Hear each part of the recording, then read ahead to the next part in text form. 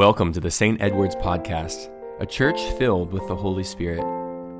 We hope that today's words will draw you closer to Christ Jesus. Well, there sure is a lot going on in our world, right? In our own city, we have elections coming up. Our own city of Mount Dora. I see the signs in people's yards. Everybody taking their stand. In our state, we have the aftermath of Hurricane Ian. Many in Florida will be trying to rebuild their lives for months, if not years. In our nation, we have the political back and forth, the instability of economy, the continued impacts of a global pandemic, and in the world, we have the constant threatening of a potential nuclear warhead. If you pay attention to any of these things, your blood pressure will probably soar. The stress and anxiety can really get to you. And all of these things feel like, in some ways, small things in comparison to what we may be going on in our own life with family or health or finances, in our own personal situations. Things can be tough. And all of this is a reminder of the many reasons we need God. We need the good news of the gospel of Jesus Christ. We need a Savior, Jesus Christ, who gave his life for us, a ransom, a sacrifice, so that we who believe in his life and death and resurrection may be saved from sin, death, and the grave. That we would become children of God, that we would receive the gift of the Holy Spirit, baptized into his death and resurrection, becoming the church, the people of God. And yet, even though we know this and we believe this, it can sometimes feel that there is something missing, that life can be too overwhelming. I'm reminded of a meme I saw recently on social media where a guy tells a new friend that they really wish God would speak to them personally. And the friend says, "Well, read your Bible." And the guy replies to his friend, "No, I mean like out loud." And the friend replies back, "Well, read your Bible out loud." And there's truth there. As believers, although our intentions are to read the Bible daily, we often fail to do so, going through life, listening more to what our favorite media personality says about the nation and the world than the very words of God revealed to us through his holy word. God is speaking to us through his holy scripture. And in times of trouble and stress and doubt and pain, the Psalms, in particular, contain some of the deepest theology and emotionally charged words we have in all of Scripture. The Psalms are the hymns of the Bible, the words that Jesus would have sung in the synagogue, the words that Jesus took to heart and memorized, the words he quoted throughout his life. In our Gospels, he quotes the Psalm more often than any other book of the Old Testament. It was to the Psalms that Jesus turned to, even at his death. My God, why have you forsaken me?" The first verse of Psalm 22. So today, let us also turn to the Psalms. Our psalm appointed for today is Psalm 111. Our psalm is not written by David, as most of them probably are, perhaps. In fact, we do not know who wrote it, but we do know it's a carefully crafted work. And we know this because it's an acrostic poem. Although we're unable to tell in the English letters, each clause begins with successive letters of the Hebrew alphabet. If you remember back in grade school, you had to put the alphabet down to make a poem out of it. That's basically what this is. The psalm was written for a time of praise. Perhaps the author was a music leader. And the first lines give this much to us: "Hallelujah! I will give thanks to the Lord with my whole heart in the assembly of the upright in the congregation." It is a psalm of praise, a call to praise God, of which we give thanks to the Lord with our entire being, all of who we are. We are not to hold anything back from the worship of the holy God. No matter the circumstances, no matter the moments that are unfolding on the news, we are called to be a people of praise and thanksgiving to our Lord.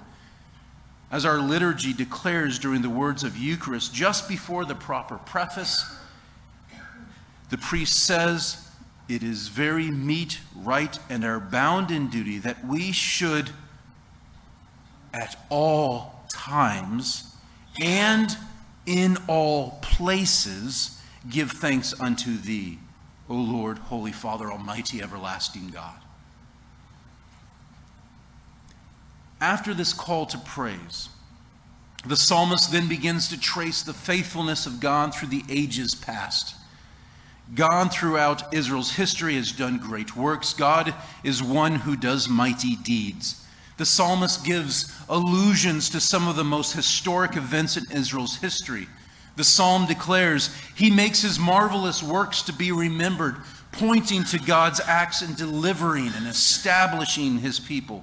The psalmist says, the Lord is gracious and full of compassion, reminders of God's mercy when Israel made a golden calf. He gives food to those who fear him. The food is a reminder of the gift of manna and quails in the wilderness. The psalmist says he is ever mindful of his covenant, displays the faithfulness of God to his promises. He has shown his people the power of his works in giving them the lands of the nations, refers to the land of promise which the people of God now live on. And now that the psalmist brought to mind the faithfulness of God throughout the history of his people, the psalmist praises the power of God in keeping his covenant, and he writes and declares, the works of his hands are faithfulness and justice. All his commands are sure. They stand fast forever and ever because they are done in truth and equity. He sent redemption to his people. He commanded his covenant forever. Holy and awesome is his name. When we remember the mighty deeds of God in our life, think of how God has brought you to today. Some of us, if we look back at our life, would say, I shouldn't be here. Look at what God has done in our families. Look at what God has done in the life of our church. I don't know if you know, well, most of you probably know this. St. Edward's has been through 2 church splits, yet here we are. When we remember the ways in which he has saved us, protected us, provided for us, cared for us, we see a God who is faithful, who is just. We are confident in who he says he is. Holy and awesome is his name. And in the final verse, the psalm points toward the awe-inspiring God. The psalmist declares, the fear of the Lord is the beginning of wisdom. Those who act accordingly have a good understanding. His praise endures forever. Fear, in this context here, is not the type that makes you run away in horror, but it also is more than respect. In the Hebrew, awesome and fear are forms of the same root. So the phrase, fear of the Lord, corresponds to the fearsome reality of God. It has to do with being in awe of the power and majesty of God. To truly be in awe of God changes the way you behave. It changes the way you think. So this whole psalm of praise is pointing toward the faithfulness of God. His faithfulness throughout time, his faithfulness through his covenants, and his mighty power to carry out his faithfulness. The lesson for today is this. 3 words. God is faithful. St. Paul also declared the faithfulness of God. We heard it in our reading from 2 Timothy today. He said, this is a trustworthy statement. If we have died with him, we will also live with him. If we endure, we will also reign with him. If we deny him, he will also deny us. If we are faithless, he remains faithful, for he cannot deny himself. We serve a faithful God. He is faithful in our moments of weakness. He is faithful in our moments of doubt.